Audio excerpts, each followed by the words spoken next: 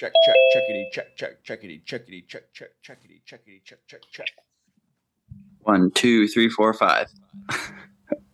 Yay, he can count. Yay. How's that Caesars? Oh, it's good. You know, I do the thing I always do. I eat it too fast. Because it's only good for. Go ahead. When you get hot and ready, how many pieces do you eat? I want at least 4. For sure. At a bare minimum, because I was just thinking, there's like a tight window where it's where it's good. You know, it's no longer hot or ready. Yeah, and sad. Well, that's a big window. That's all of it after like 15 minutes. So I usually get home, I eat a little bit of crazy bread in the car because I'm a savage, and then I'm pounding them as fast as I can when I get home to fit in that good window. I have that good little Caesar's window, and then the rest will be, it's fine, cold pizza. It's just a whole different thing, you know. I'll do it. How's your body feel right now? You know, it's fine currently, but it could be a ticking time clock, and it might determine the length of the show. Or your mic stand might. I don't know what my mic stand's doing. I'm fiddling with it. I think I'm like trying to get close to it. I don't worry about being that close to it when I'm just working during the day. But when I'm recording a PCast, I feel like I got to get close to it. Mm-hmm. And then it starts to get all weird. Helps do your podcast voice if you can kind of lean in close to a microphone. Hello, everybody. Welcome to Sam and Max Talk About Stuff. I forgot the name of our podcast. It's called Field Work. I like Sam and Max Talk About Stuff. That's the more accurate name. Have we already started? Do we just not really do intros and stuff anymore? No, we don't. You said the name of the podcast. Only thing we haven't said our names. First time listeners, welcome to our show. It's weird time to jump in. I mean, what's weird about this time more than any other time? Nothing really. It's just like I can't even imagine the thought of someone finding our show in like a way where like, oh man, I found this new podcast you gotta listen to.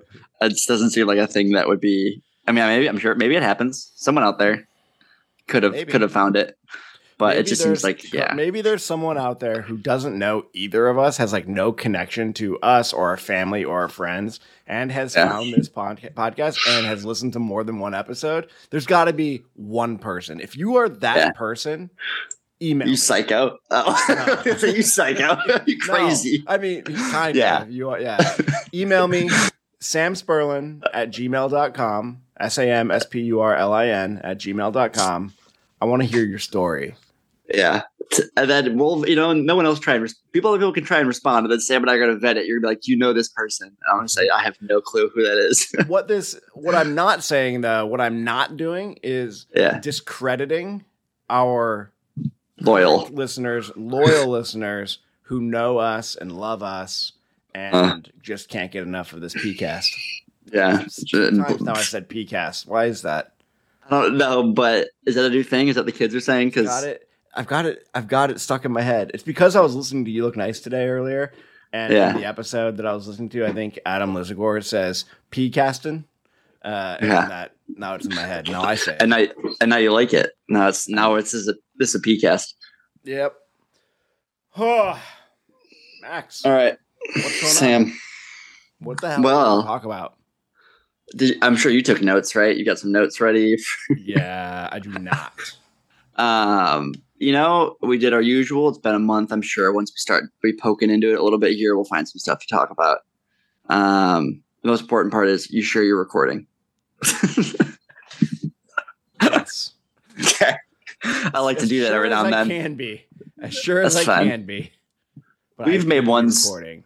We've made a couple for the ether before, just the ones that we did for the internet. Surprisingly few into the ether, considering that's true. How unprofessional we are. No, our audio guy's great. Our audio guy, he's always on it. He's catching everything. That's me. Right? He's always Thank you. That's you. Yeah. Okay. Just making sure. Staff here. But yeah, I think we'll find some stuff to talk about. Well, I mean, I know we have not recorded since my triathlon. We have not. And that whole thing. So, I mean, I kind of expected that you had 2 hours worth of questions just ready to go. And you're failing me as a younger brother and as a co-host, which is worse. I thought I was just building up to it. I didn't think we were going to jump right into Sam's triathlon times. I think, yes, that'll be most of it. I think. Let's do your stuff. I mean, we've got a rhythm we follow here. Yeah. Max What's going stuff. on at the Max farm? stuff. What beasts have you seen recently? How's your hawk? Good. I saw 3 hawks hanging out together today. Are they friends? They were. I assume. I don't know. It's. I don't want to assume hawk relationships or friendships. No, you would never want to do that. Is but one of the 3 the one that always hangs out with you guys, and you have kind of a system going? I couldn't tell because they were very, very high in the air, all screeching and flying around together. It wasn't like landing close to us. That hawk is still around. It's still thriving. I've seen it eat some more stuff. It's still doing great. Saw a couple garter snakes this week while I was doing some tilling. So that was exciting. They were under a bunch of garter snakes.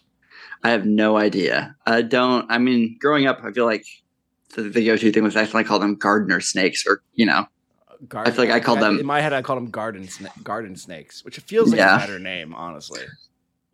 Yeah, they're pretty low threat, especially compared to my Tennessee snakes that I got to know and fear. Fear. Do you have like mad cred among your farmer crew for having farmed in the South and having to deal with snakes and stuff? You're like, oh, this Michigan weather, this Michigan wildlife.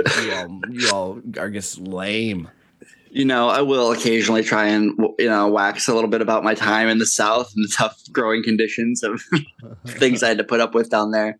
The one thing I've noticed is that I still have this, what I'm just going to assume will last for the rest of my life, which is a respect for just lifting stuff up and what could be under it. So I think. How could someone not have that respect? I think. I learned it? Kentucky, yeah. I learned it in Kentucky. Yeah. That's a South thing. It is a South thing. Because up here, you lift something up, at worst, there's going to be a garter snake or something under it, but it's not going to. Spider. Or like a big wolf spider or something. And those are like, don't get me wrong, they're like, that would be unsettling and a little shocking. But down there, Kentucky and Tennessee, you lift something up and it's like, oh no, that's a venomous snake. That this could be a bad time. And a good part of our childhood was seeking those things out in Kentucky, lifting up boat mats and stuff and looking for them. Looking for crawfish and looking for, different things under stuff. But I think looking for things under stuff. Most of our childhood, looking for things under stuff. It's what we spend a lot of time doing. Yeah. Not always venomous snakes and things, but you're always just looking for things under stuff. And up here, it's again, not a problem, but a lot of farming is lifting stuff up that's been on the ground a long time. Like you go and pick up a cinder block that's been on the ground for a long time and there's a wasp nest in it or there's a mouse nest in it and tarps have snakes under them and things like that. On this farm, it's 80%. I'm seeing mice and voles. I had one run up my arm today. Shocking experience.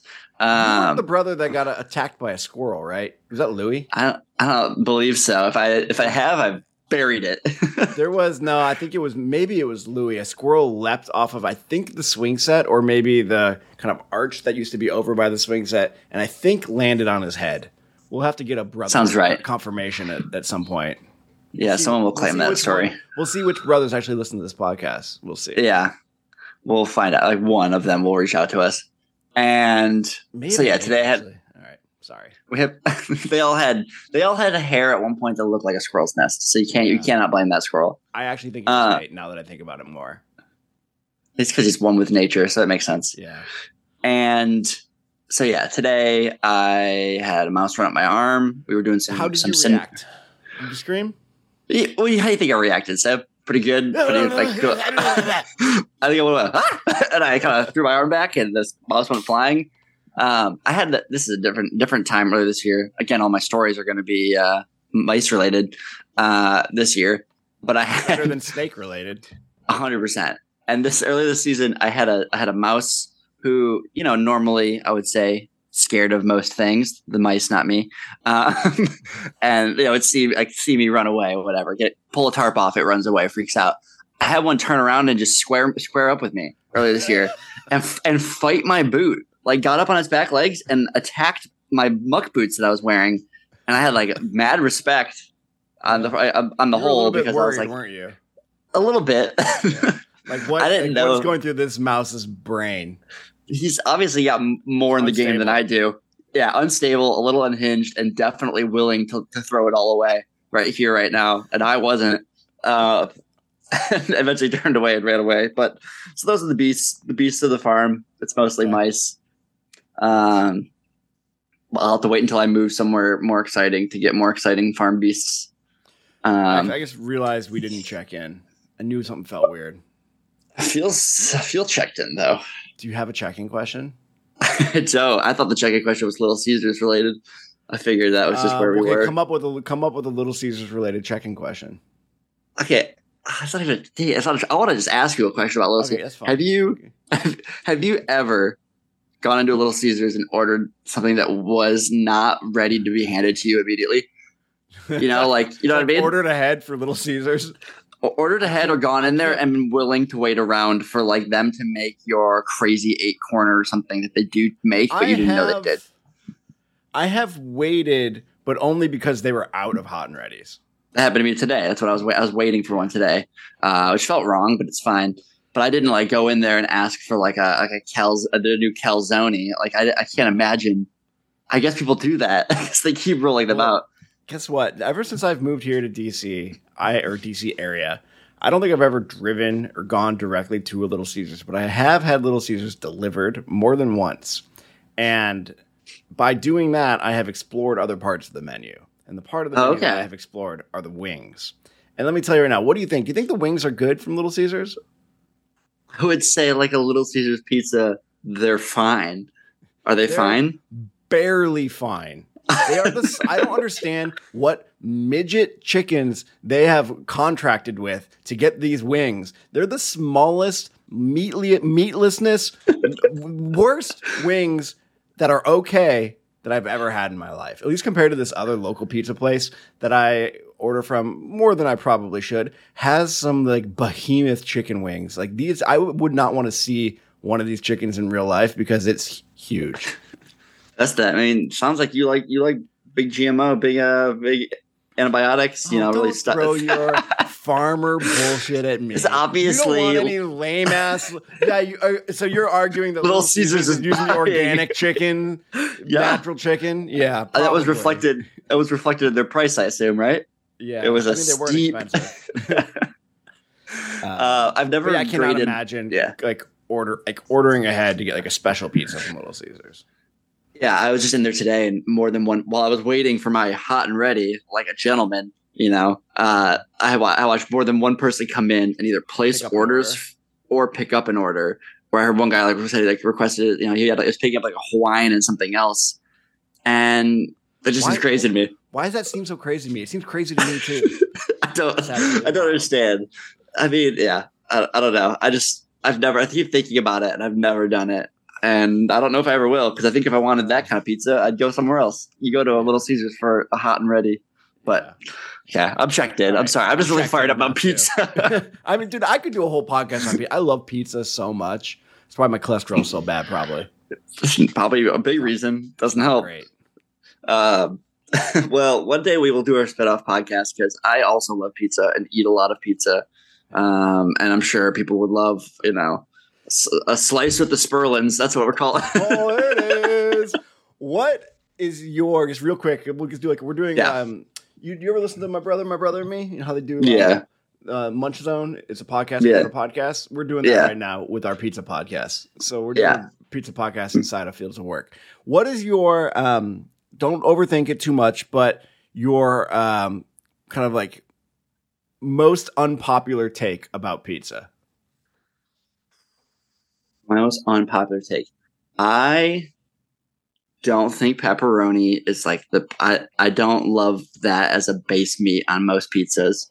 I feel like what is wrong with you? It's fine. I think what's your base meat? I think a sausage is always better on a pizza of some sort. What? Not like I'm talking about like a crumbled sauce. I know what sausage on a pizza looks like. You're making all right. Hey, you don't want little pepperoni grease bowls? They're okay. They're good. They're fine. I just don't, okay. You don't get to ask somebody what's your most unpopular opinion, and the second I tell you, you rip into them for it. So go ahead, big shot, and say what's your thing, and then maybe I'll try and see if I can hold my tongue. You even have one? I mean, pizza is an abomination. It's a waste of time. How thin are we talking? Thinner than like a hand toss. Okay. I can get down on that. I want some. End of the continuum is also a waste of time. This Chicago casserole bullshit. No. The worst pizza I've ever had was Chicago pizza. There you go, obviously Detroit style. You're loyal. You're a loyal man. I am too. I mean, yeah, I agree. And also, pepperoni is my base. Most pizzas I get, 90% of the pizzas, it's just pepperoni. Sometimes I'll throw some jalapenos on there if I don't care about my butt. Is that most times, or does it just take really? No. As I age, I'm feeling like I have to be more strategic about my pepper allocation. Yeah, that's important. People don't think about that. Yeah. So you don't want to hand it over to jalapenos on a pizza to take all your peppers for the week or maybe the month. No, I'm not sure how I do. It's more so like, what are my plans after this pizza? Yeah. I'm just going home. Great. Do I try to keep something? Like go on like a date or something, or like see a movie? No, thank you. I try to almost schedule nothing after a pizza. I like to think pizza is the end of my night. The pizza ends the night. It's the nightcap. True. And that's how I try to organize my pizza eating too. It ends my week too. I usually do it Sunday night. It's perfect. It's a good bookend. Truly, the fact that I'm even doing this podcast post pizza is incredible. You're surprised that I'm here. Thank you, Little Caesar's head. Yeah, I know. I can't believe how much I have to say. We haven't even talked about farming or anything else, but that's fine. Dude, no one comes to this for the farming. We talked about mice. We talked about hawks, and we talked about pizza. Mm-hmm. And pizza's got vegetables on it and stuff. So, all right, let's we're gonna zoom out of our podcast within a podcast. That was our first pilot episode of Slice with Sperlins or something. Yeah, Slice with the Sperlins or either one. Sperlins, yeah. All right, cool. What else is going on at the farm? Okay, actual answers. Very nice photo. Some very photogenic lettuce today. Yeah, some little gem lettuces. That's what they're called. They were cute little guys. Are there big gem lettuces? There's not. I don't think I've ever heard of a big gem lettuce. I think a big gem would just be like your regular old. Little gems usually like a miniature version of like whatever a bigger variety. So a romaine or something like that. Like one of our little gems is kind of like in the romaine family. So if you had a bigger one, it would just be like a full size romaine. You have butterhead, you got bib, all the different types of lettuces. A lot of lettuces out there. Not many organic farms grow iceberg lettuce. It's because it tastes like nothing. Because it seems unnatural. It does. And could you imagine? It's like a ball of wet paper. Yeah, it is. Yeah. Could you imagine going to the farmer's market and you're like getting stuff for the week and you're like, I gotta get my organic, locally grown iceberg lettuce. I think it's the one lettuce you're allowed to make sure comes from it can come from California. That's fine. Yeah. It's you don't have to feel like you need to get that local lettuce. Sometimes you just need that iceberg though. Yeah, it's got a crunch that can be hard to replicate. Exactly. That's the slogan. That's the slogan for iceberg.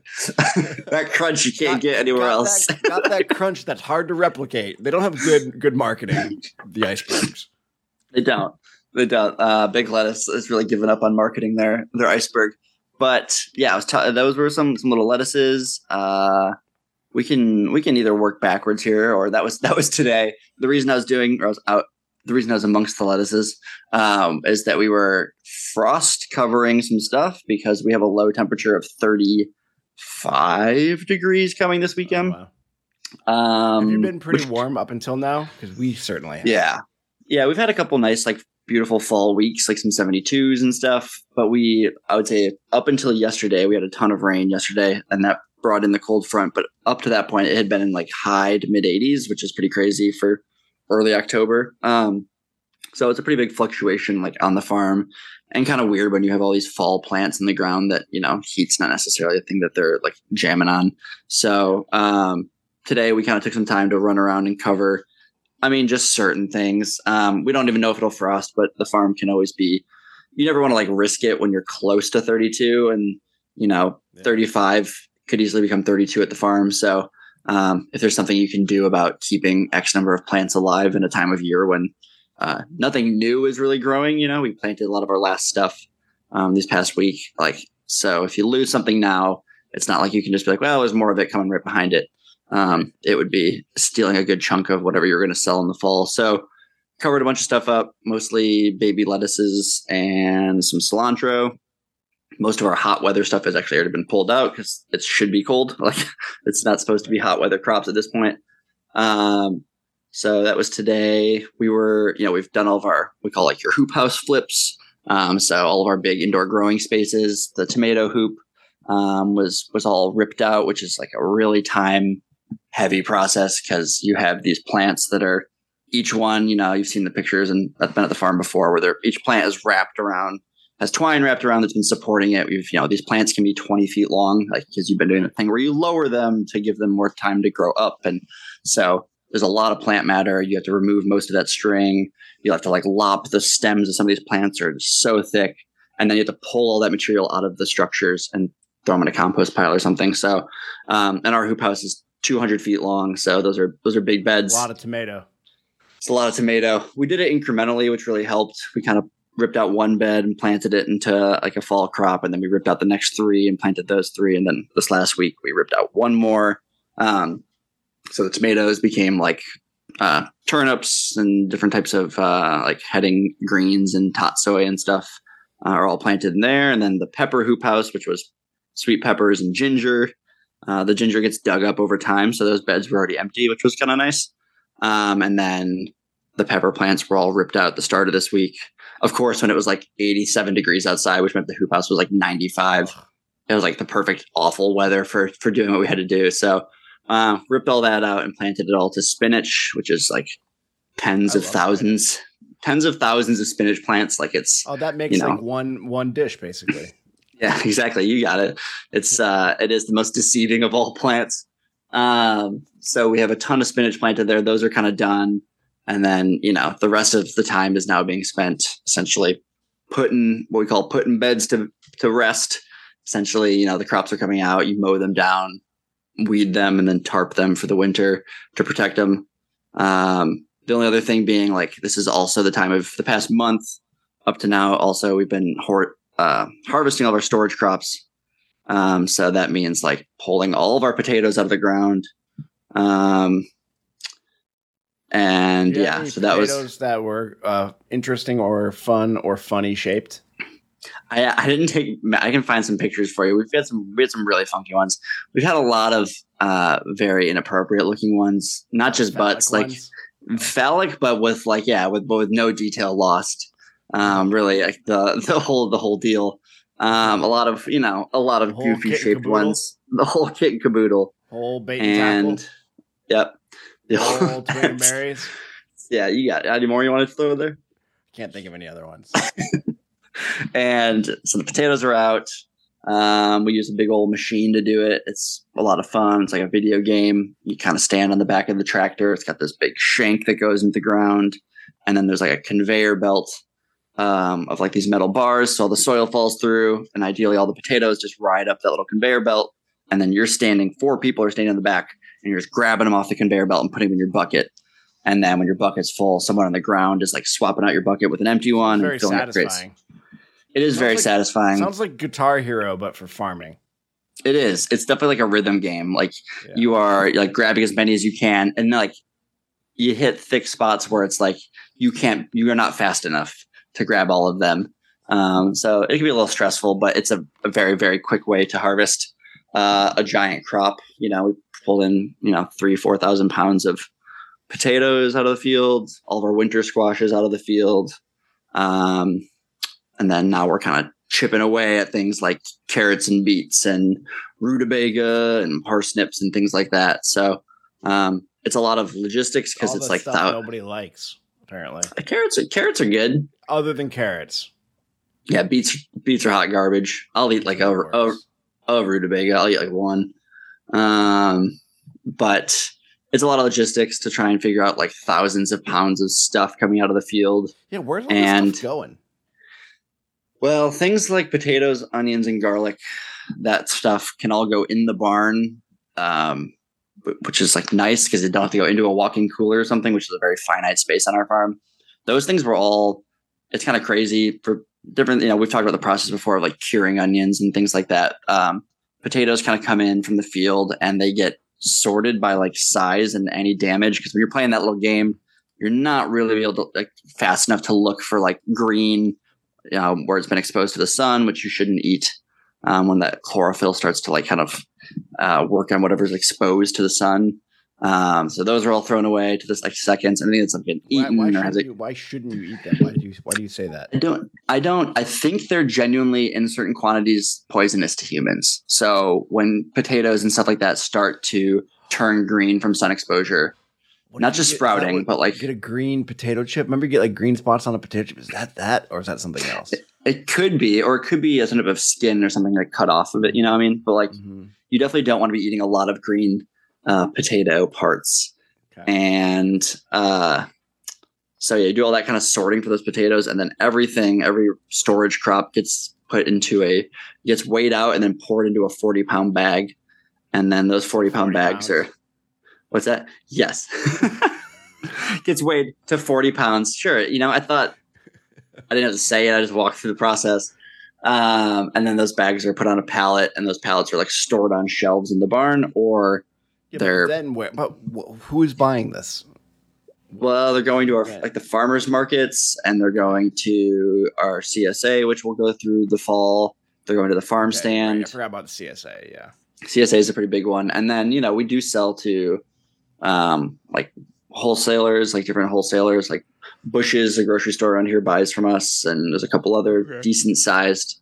There's a couple CSAs that like do a conglomerate where they pull from different farms, and they have, get 400 pounds of potatoes from us 1 week or something. So there's definitely big orders that can help move it, but you also want them to last a little while because it's a weird balance, because the longer you hold them, the more of them rot. Just statistically, more of them are going to go. But you want money later into the year. So you're trying to move them, but not too fast and things like that. So, but all the other stuff, carrots, beets, celeriac, parsnips, those types of stuff, rutabaga, they all need to be washed and then put into a cooler. And that is proving to be like a logistical nightmare and puzzle, because that's just thousands of pounds of stuff that needs to go in coolers, which essentially just shrink the space in your cooler. But we're also still bringing in a ton of fresh produce throughout the week, which most of the time needs to live in the cooler at least one night before it goes to wherever it's going. Yeah. We try to not harvest too far in advance because of this. But by the end of like a Tuesday afternoon, the cooler is like, you could open the door and you cannot see into it. It's just pure produce. Yeah.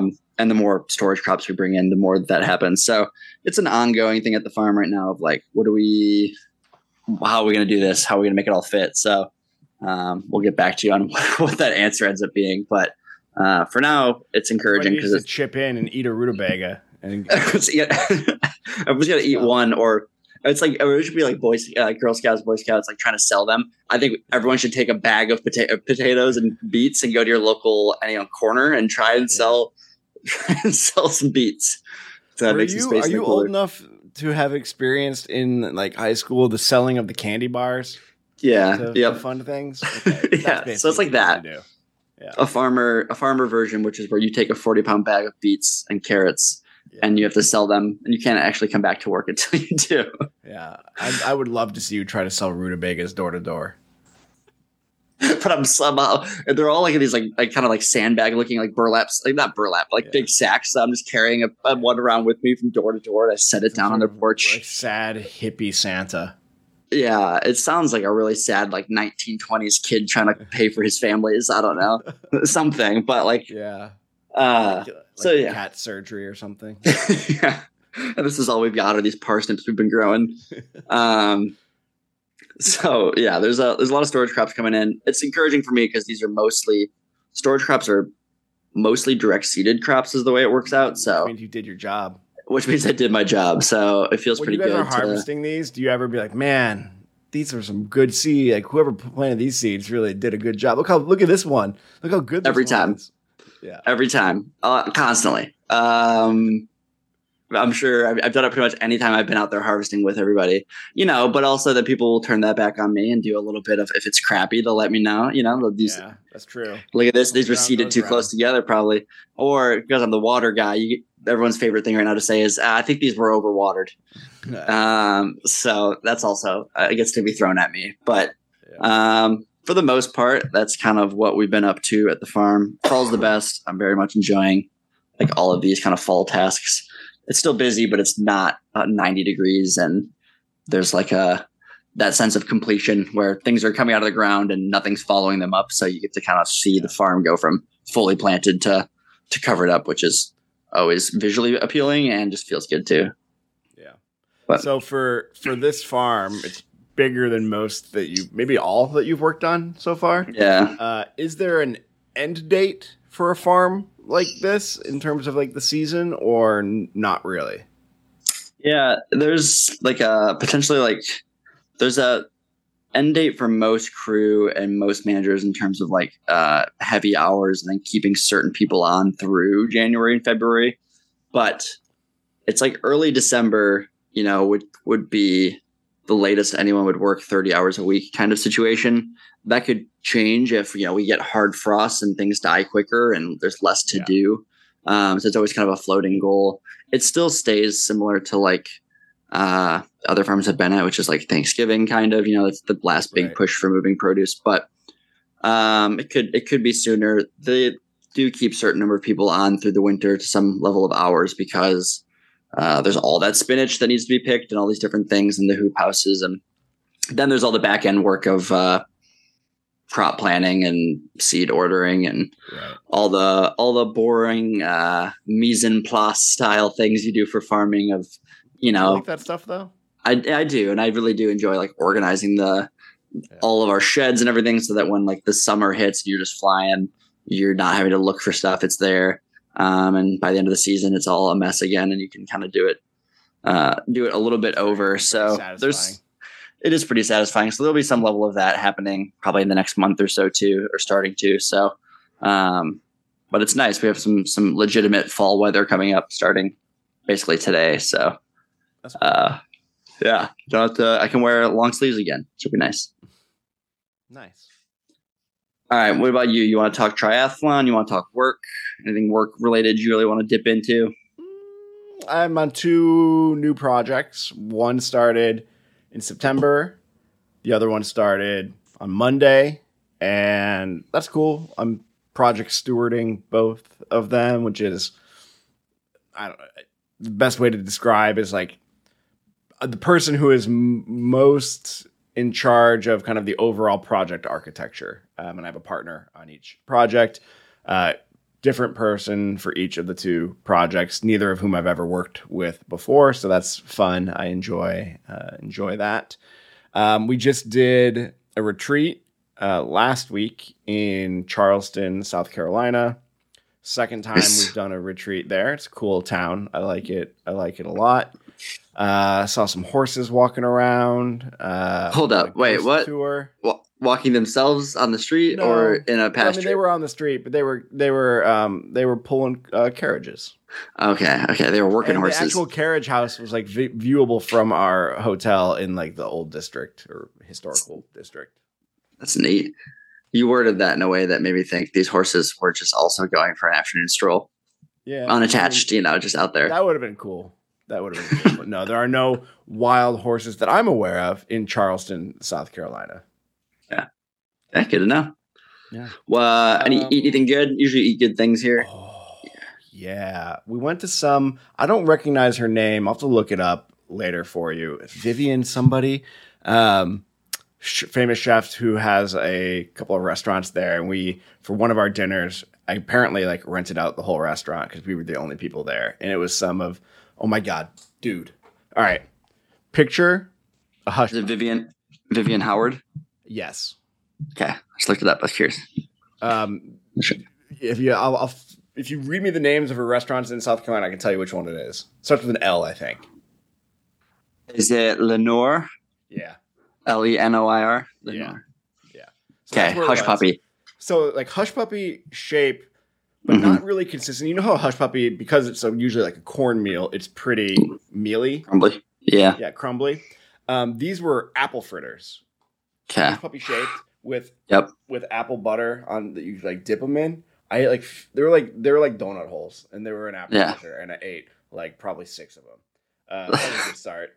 And then there were chicken wings with like a barbecue blueberry glaze, which I've never had a blueberry-based glaze on a chicken wing before. Insanely good. And are you impartial to a blueberry? Are you a fan of a blueberry? I love blueberries. I eat blueberries most days. I put it in oatmeal, though. Rarely glaze your chicken wings in them. Rarely glaze my chicken wings with blueberries. There was fried collard greens. They were like kale chips, basically. Interesting. Insanely good. And then I had an amazing steak for the main course, and there was really good mashed potatoes, and what else was on the table? I don't even remember. It was insane. It was so good. And then I had to walk back to the hotel after that, and I was so tired. That's that heavy Southern food. Yeah, I can't believe that's the first time I've ever heard of doing fried collard, like a collard chip versus a kale chip. Yeah. They're so much better for it. As a farmer, they're like flat and thicker. Yeah. And so they do a better job than kale. It's like, I don't know. I'm sure the flavor is really similar to kale in terms of doing that. So that's genius. I was so confused because, there were servers walking around like offering appetizers, and she walked up and she's like, had napkins in her hand and like a bowl. She's like, collard greens? And then I in my mind, I was like, okay, like, you're gonna grab some loose. I'm just like, use my hands, like some soggy collard greens, and then I drip it all over the place. I realized, like, oh, okay, these are like chips. Yeah, you went in to grab too hard, and you just crushed a bunch of collard chips. Basically. And then I think that's the main work stuff. Of course, the main work stuff, I guess, talked about food. That's how it happens with our retreats. It's. Food is why I asked. Important part of the experience generally. But yeah, I guess other than that, the triathlon, which you were a part of. Woo, yeah, I was out there working hard. So, I mean, I've been talking about this for a long time. It was summer of 21 was my sabbatical, I think. Is that when I came and visited you? 2021? Sounds right. Yep, I think so. Right. So literally my first week of training was basically when I came to visit you. Prior to that, I had had a Peloton for a while. I had started doing a little bit of running. And the week before, I had gotten a bike and I started working. Like I got a coach that I was going to work with. And that was the first week of like workouts that he gave me, which mostly I couldn't do because I didn't have a bike. And all I had was basically running in some of the worst weather I've ever experienced in my life. That picture I took of myself after one of the runs I did when I'm sitting on your porch, I look like a sad, wet, horrible, like horribly sick dog. Yeah. I remember and witnessing it. That's kind of how you look. Yeah. So end of 2021 is when I started training for triathlon, trained through all the fall and the winter. All of then summer of 2022 was like my first year of racing. I did the sprint triathlon. I've talked about all of these races, I think, on this podcast, basically. Did a sprint and 2 Olympics distance last year. The original plan was actually to do a 70.3 the fall of 2022. But because I had that tendonitis problem after my race in June of 2022, I guess I had to take like 2 or 3 weeks off of running, and I was worried I was setting myself up for more injury trying to get ready for that. And I'm, as I've talked about, I'm not doing this to win races. I'm doing this hopefully for the long term. So why rush it? So I changed it to an Olympic with the idea then that here in my second full year of training and racing, I would hopefully do the 70.3 distance, which is called a half-Ironman in the fall, which is what I did. I wanted it to be somewhere kind of fun, and I figured doing it in Michigan would be cool because I could combine seeing everybody with actually going and doing the race. And at first, I hadn't even really thought about like getting an Airbnb the week before and inviting whoever wants to come stay. But I realized that would actually be a lot of fun. And I knew I wanted to get there very early because I didn't like so much of triathlon is just logistics. Like making sure you've got all your stuff and you're at the place and you know everything about where you need to go, when you need to go places. So wanted to get there super early. I knew I'd be driving from Virginia because I wanted to bring my bike, and I don't have a piece of I don't have a case to take my bike on a plane. Although after this trip, if I'm going to keep doing this, I may actually do that because I don't think I want to drive 12 hours to the Michigan race ever again. That was rough. Well, you can take a break, but you don't have to drive back the next day. That was pretty crazy. I mean, yeah, I didn't.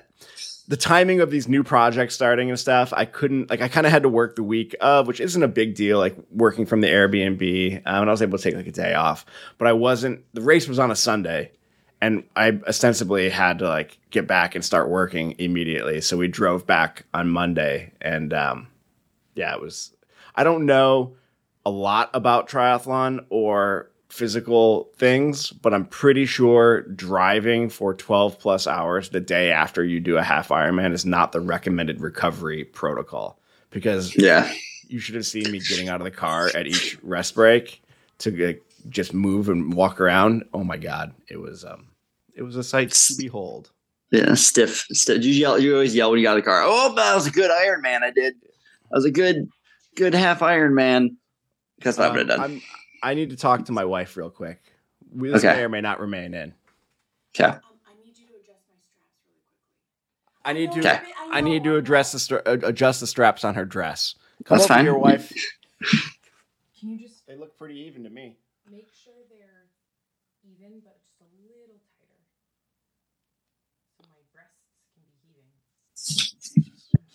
heaving. Yeah, that'll definitely stay in the podcast. I mean, I'm not going to edit that out probably, so. You look great. Have fun. Do you like this dress? Yeah, it's a great dress. Okay. Dance it out.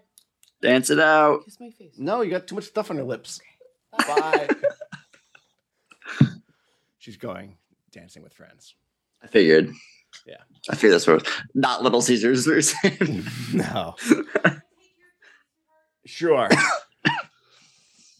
All right. So that was a lot of setup, and then I did the race, and it was fine.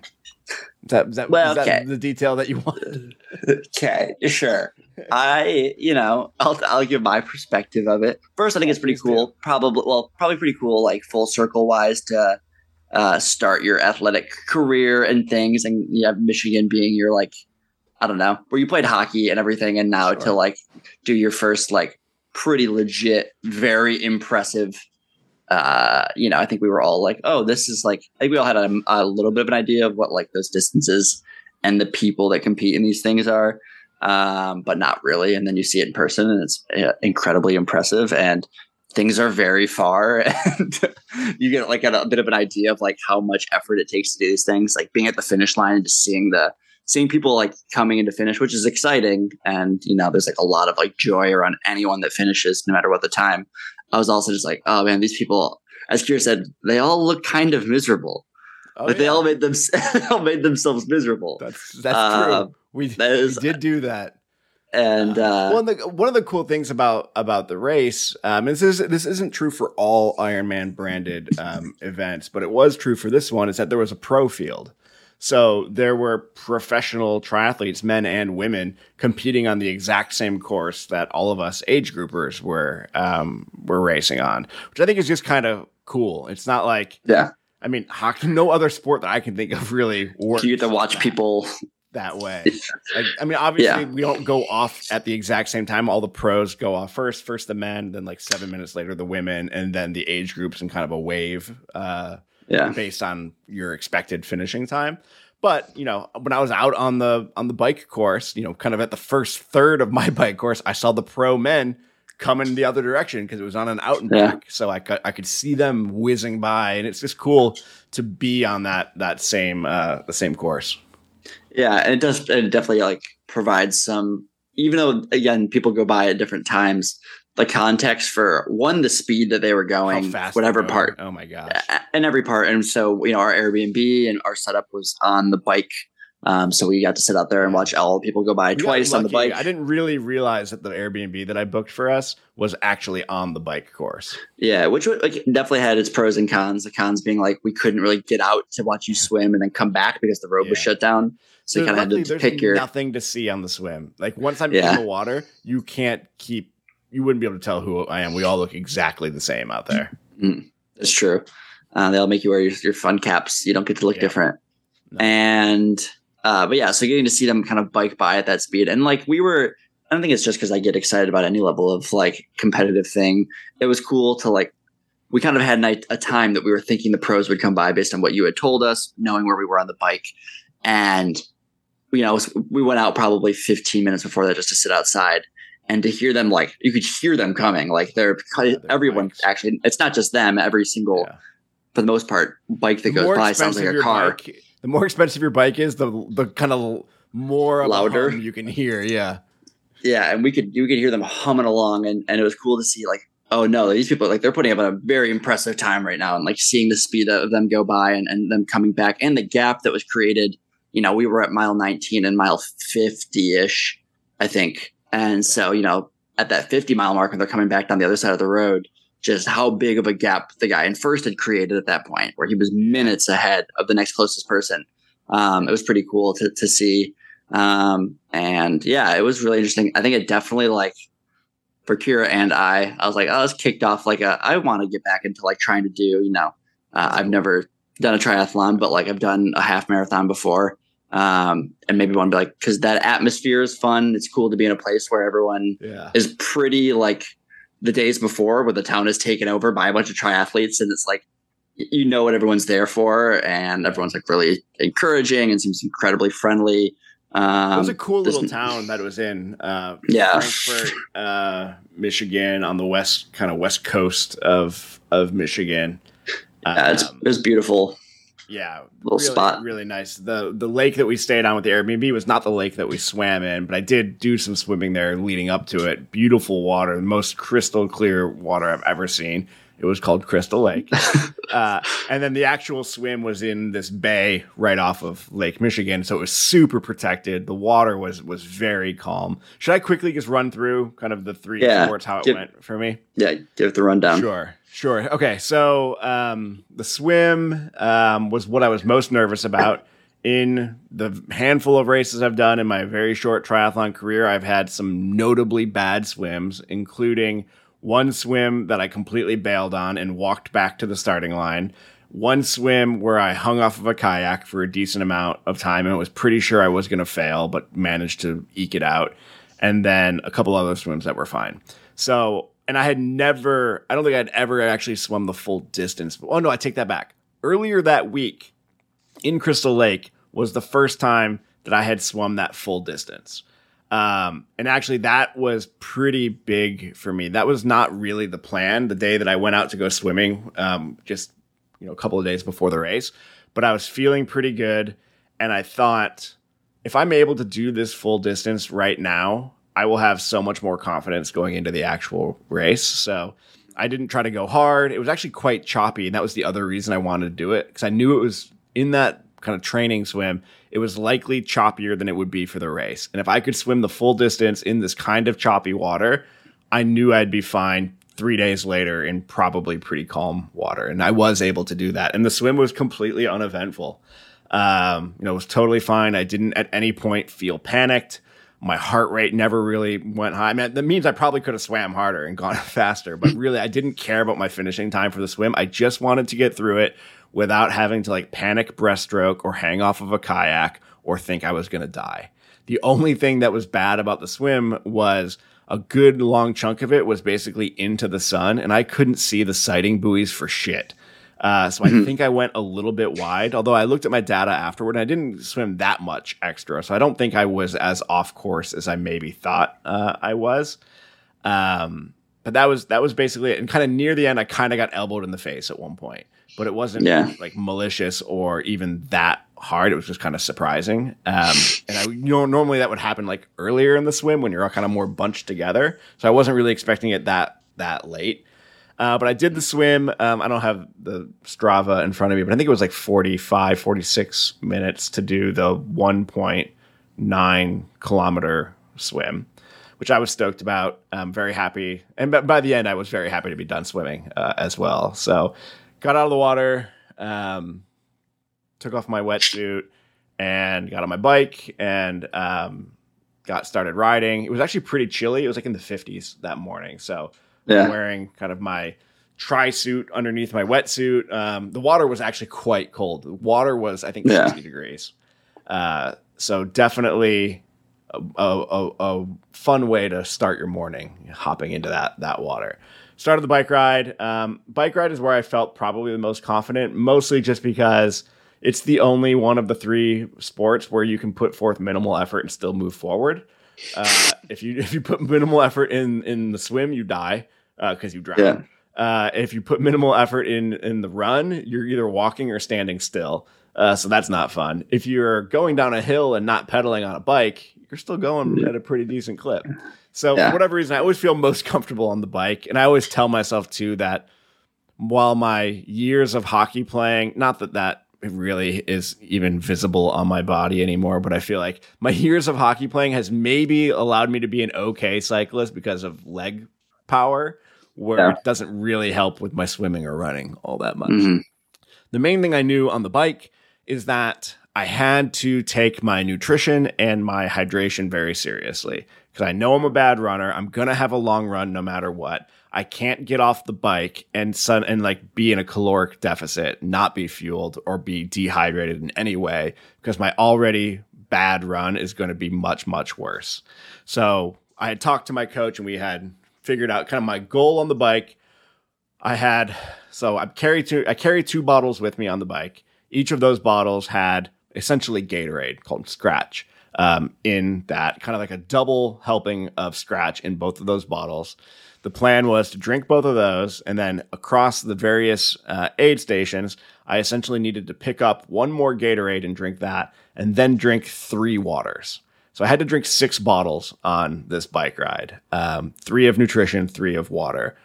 And that was going to be, my bike was going to be somewhere between 3 and 3 hours and 15 minutes. I think it came in at like 3:11 or something before 3:15, I believe.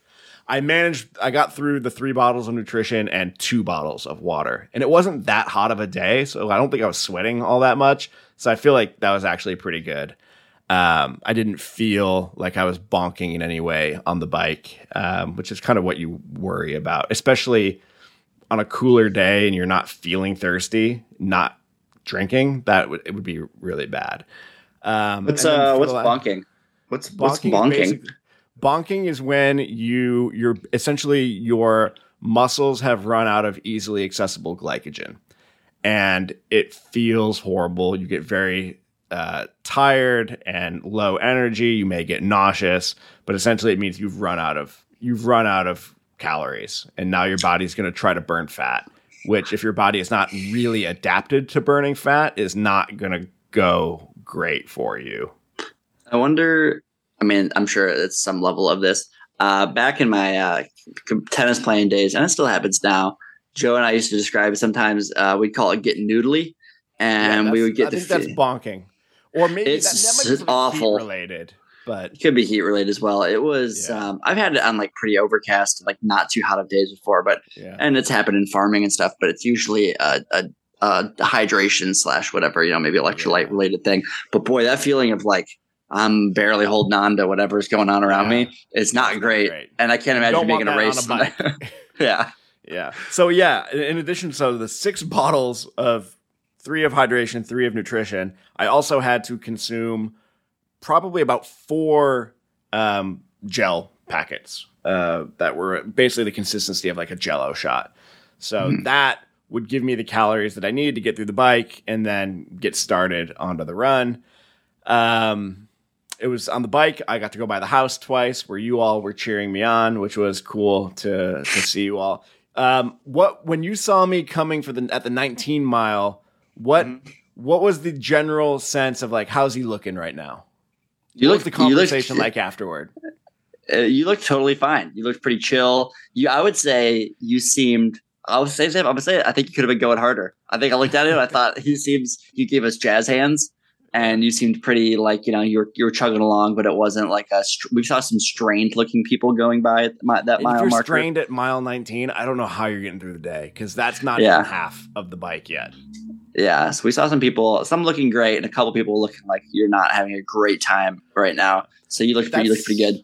Yeah. That's the other thing on the bike. So you don't want to overbike because you still have a half marathon to run. So there's a thing, I have a power meter on my bike and I don't even know exactly how a power meter works, but I do know kind of like what is known as my functional threshold power, which is ostensibly the amount of power that I can hold for an hour, kind of like going pretty hard.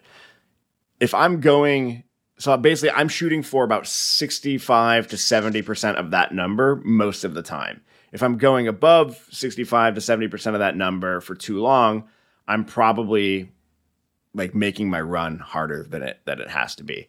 So that is a pretty sustainable rate. So you probably saw me going at that rate when I was going by, which is kind of the plan. Okay, and then on mile whatever near the end, we come back by again. What was the sense of how I was looking then? I mean, even then, I would say you looked, which is probably a good thing. You looked pretty much the same. Yeah. I would say visually didn't look different. You were kind of, I think that's a little downhill, I think, which is nice. I think at that part we were a little bit of a downhill. You looked pretty chill. I felt like you were. The part of the whole race probably where I felt the best was the last like 7 or 8 miles of the bike. I passed like 30 people. I don't know. That's a good feeling. Like, yeah, what it was about that? Like, why? I think I was just I don't know. I think I didn't burn too many matches, as they say, on the bike. So I was able to just keep my pace going pretty well. And I think other people were kind of struggling at that point. So and again, I'm not there to pass people, but it's nice to pass people. It's nice to not always be passed. And there's plenty of that for sure, too. And then, got off my bike for the run. I knew the run was going to be horrible. I'm not a great runner. I have not run 13.1 miles since the half marathon I did in 2008, which was a long ass time ago. And the longest I had run in training was like 10.1 miles a couple of weeks before. What I did know that I had going for me is that almost all my training was in horribly hot weather because I live in Virginia. And it was not horribly hot or humid in Michigan. So I was hoping that even though my last couple of weeks of training felt really bad and I felt every long run was horrible, I thought hopefully I was actually in better shape than it seemed because the weather would be better.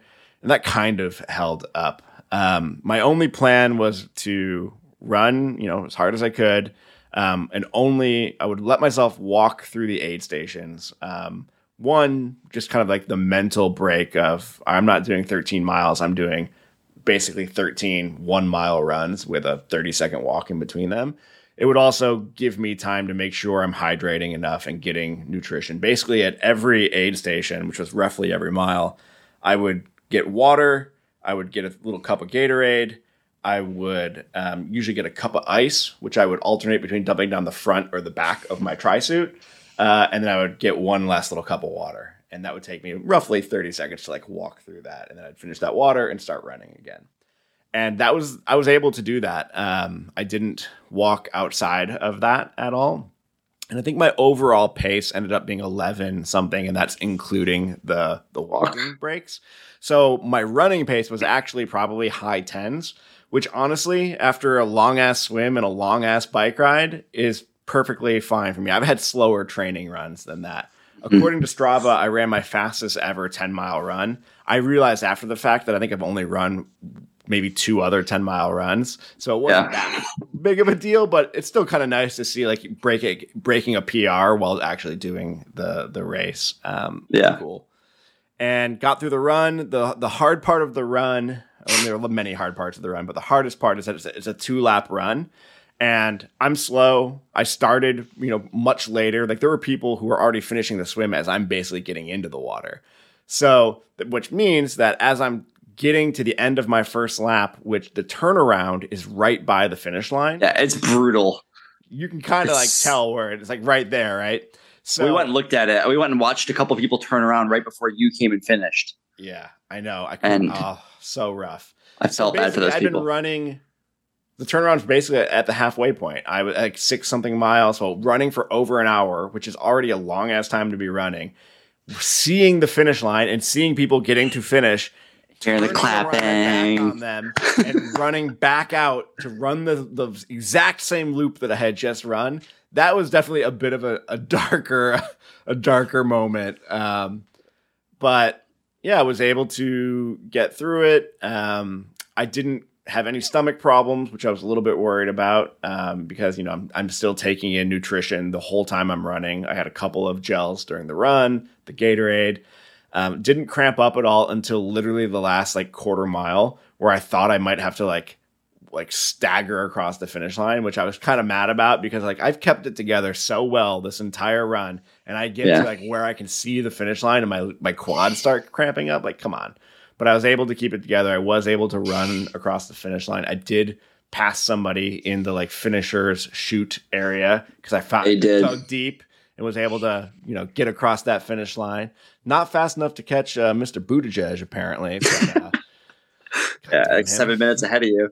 I guess. I like to think that he started way in front of me. So actually, maybe I was faster. Well, how does it do? It doesn't. I mean, the time it's showing when you cross the line, that's the time of when the event started, right? So you'll notice on the finishers, when your name pops up, it gives you your time. It's your actual time from when you started and stopped. So that's how you could be. Someone could finish in front of you and actually have a time that's longer than yours because they started, or before than you. Yeah, exactly. So I finished. I got across the finish line. You guys were all there because you were able to come down from the house after the bike was done. You were able to drive down because they opened the road and saw everyone at the finish line. I finished. I had a very painful walk back to pick up my bike out of the transition area, go home, take a shower, eat some pizza. Pretty great. Yeah. And drive home next day. The next morning, drive from northern Michigan to Washington, D.C. We got home at 2:30 in the morning, I think. Granted, we didn't leave until noon because we had to do some work in the morning, but still made for a very long day. Yep, that makes some stiff legs. Yeah. And then recovery, I had a couple days of feeling horrible. And then pretty quickly felt mostly back to normal. Oh, I totally forgot to mention, I won't go deep into this, but the week prior to the race, had to go to urgent care because my lingering COVID cough got so bad I couldn't stop coughing or breathe really, or sleep. So I started a round of prednisone the week before the race. I had prescription cough suppressant and a prescription inhaler prescribed the week before the race. So there was a little added stress of am I even going to be able to wake up Sunday morning and be able to do this? But luckily that did not bother me at all day of the race. Nice. Yeah. Well, so you scheduling one for next year? Yeah. I'm guessing.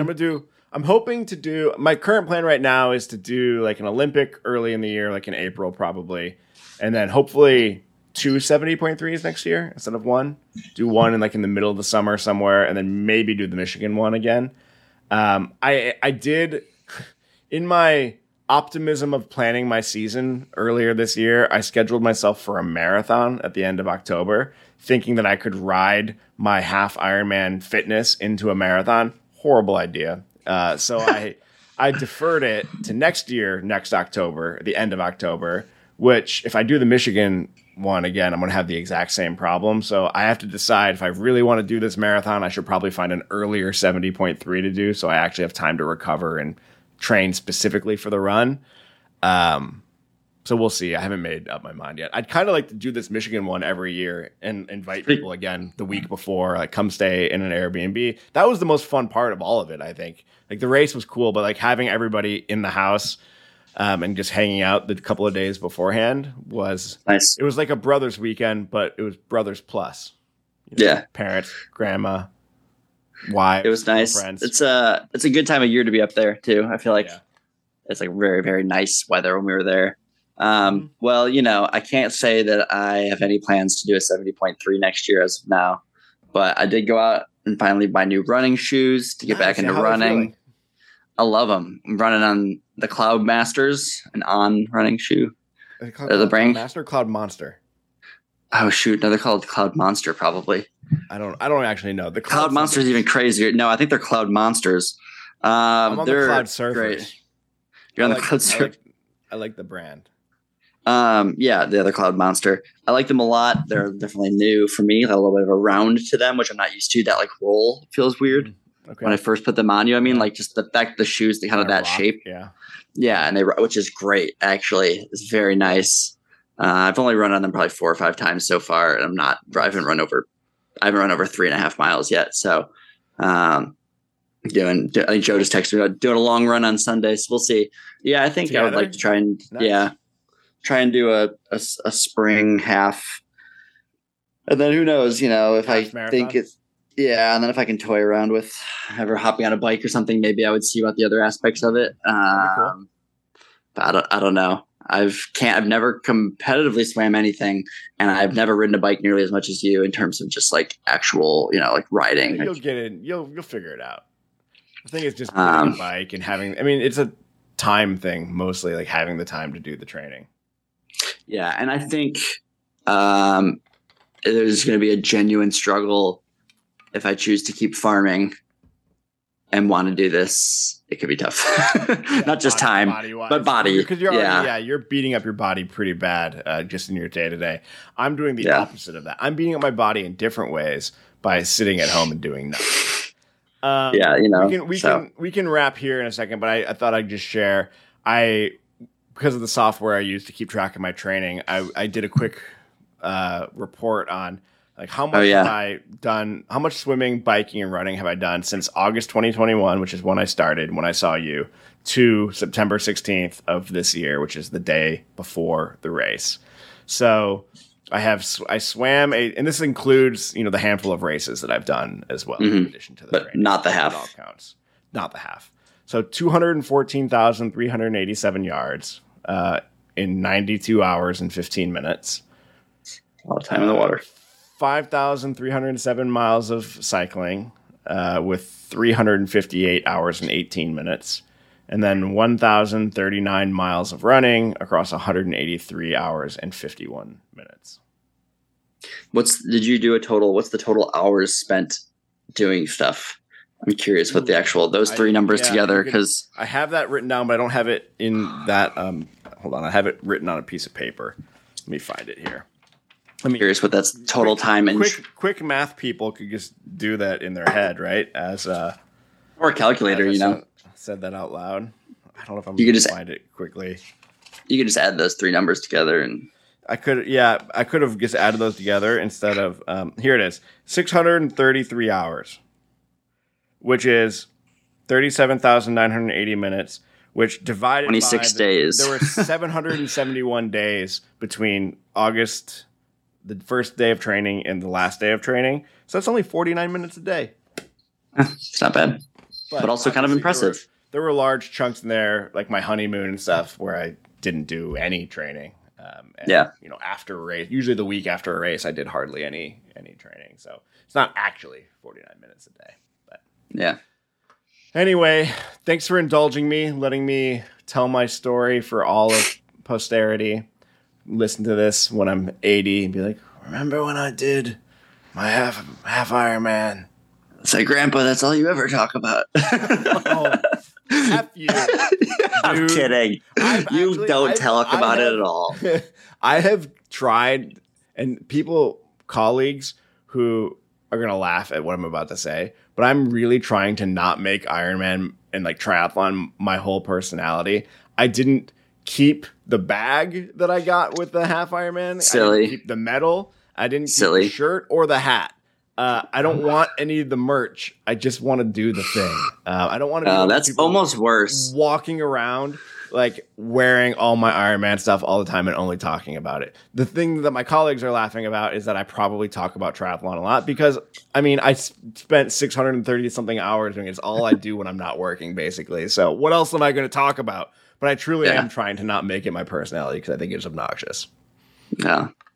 I'd say if you go too far the other direction, it can also be obnoxious. So just make sure you find the fine line. Golden between. Thanks, Aristotle. Yeah, no problem. It's fine. I talk about hockey and stuff a lot. I play a lot of hockey and talk about that too. So it's fine. Talk about the things you do. It's not a bad thing. That's right. That's true. All right. Are we done? Yeah, we're done. I think it's sleepy time. I think the pizza's hitting me. No, I need a pizza coma. Hey, do you ever get pizza sweats? The night after you eat a bunch of pizza, do you ever wake up in the middle of the night being very sweaty? I can report back tomorrow and let you know. Right. I mean, not in specific instances I cannot call on right now, but I'm a sweaty sleeper as it is, so it's hard to differentiate. I run warm I run warm. That might be something that just comes, as you get older. Because mature. Pizza sweats are straight up. I can almost count on it happening. If I eat a little bit too much pizza, I'm going to wake up and I'm going to be thirsty as hell about 3 a.m. because of all that sodium from the pizza. And then I'm going to probably be super sweaty. Yeah, man. Hence needing to drink more water. Yeah, exactly. And you still do it.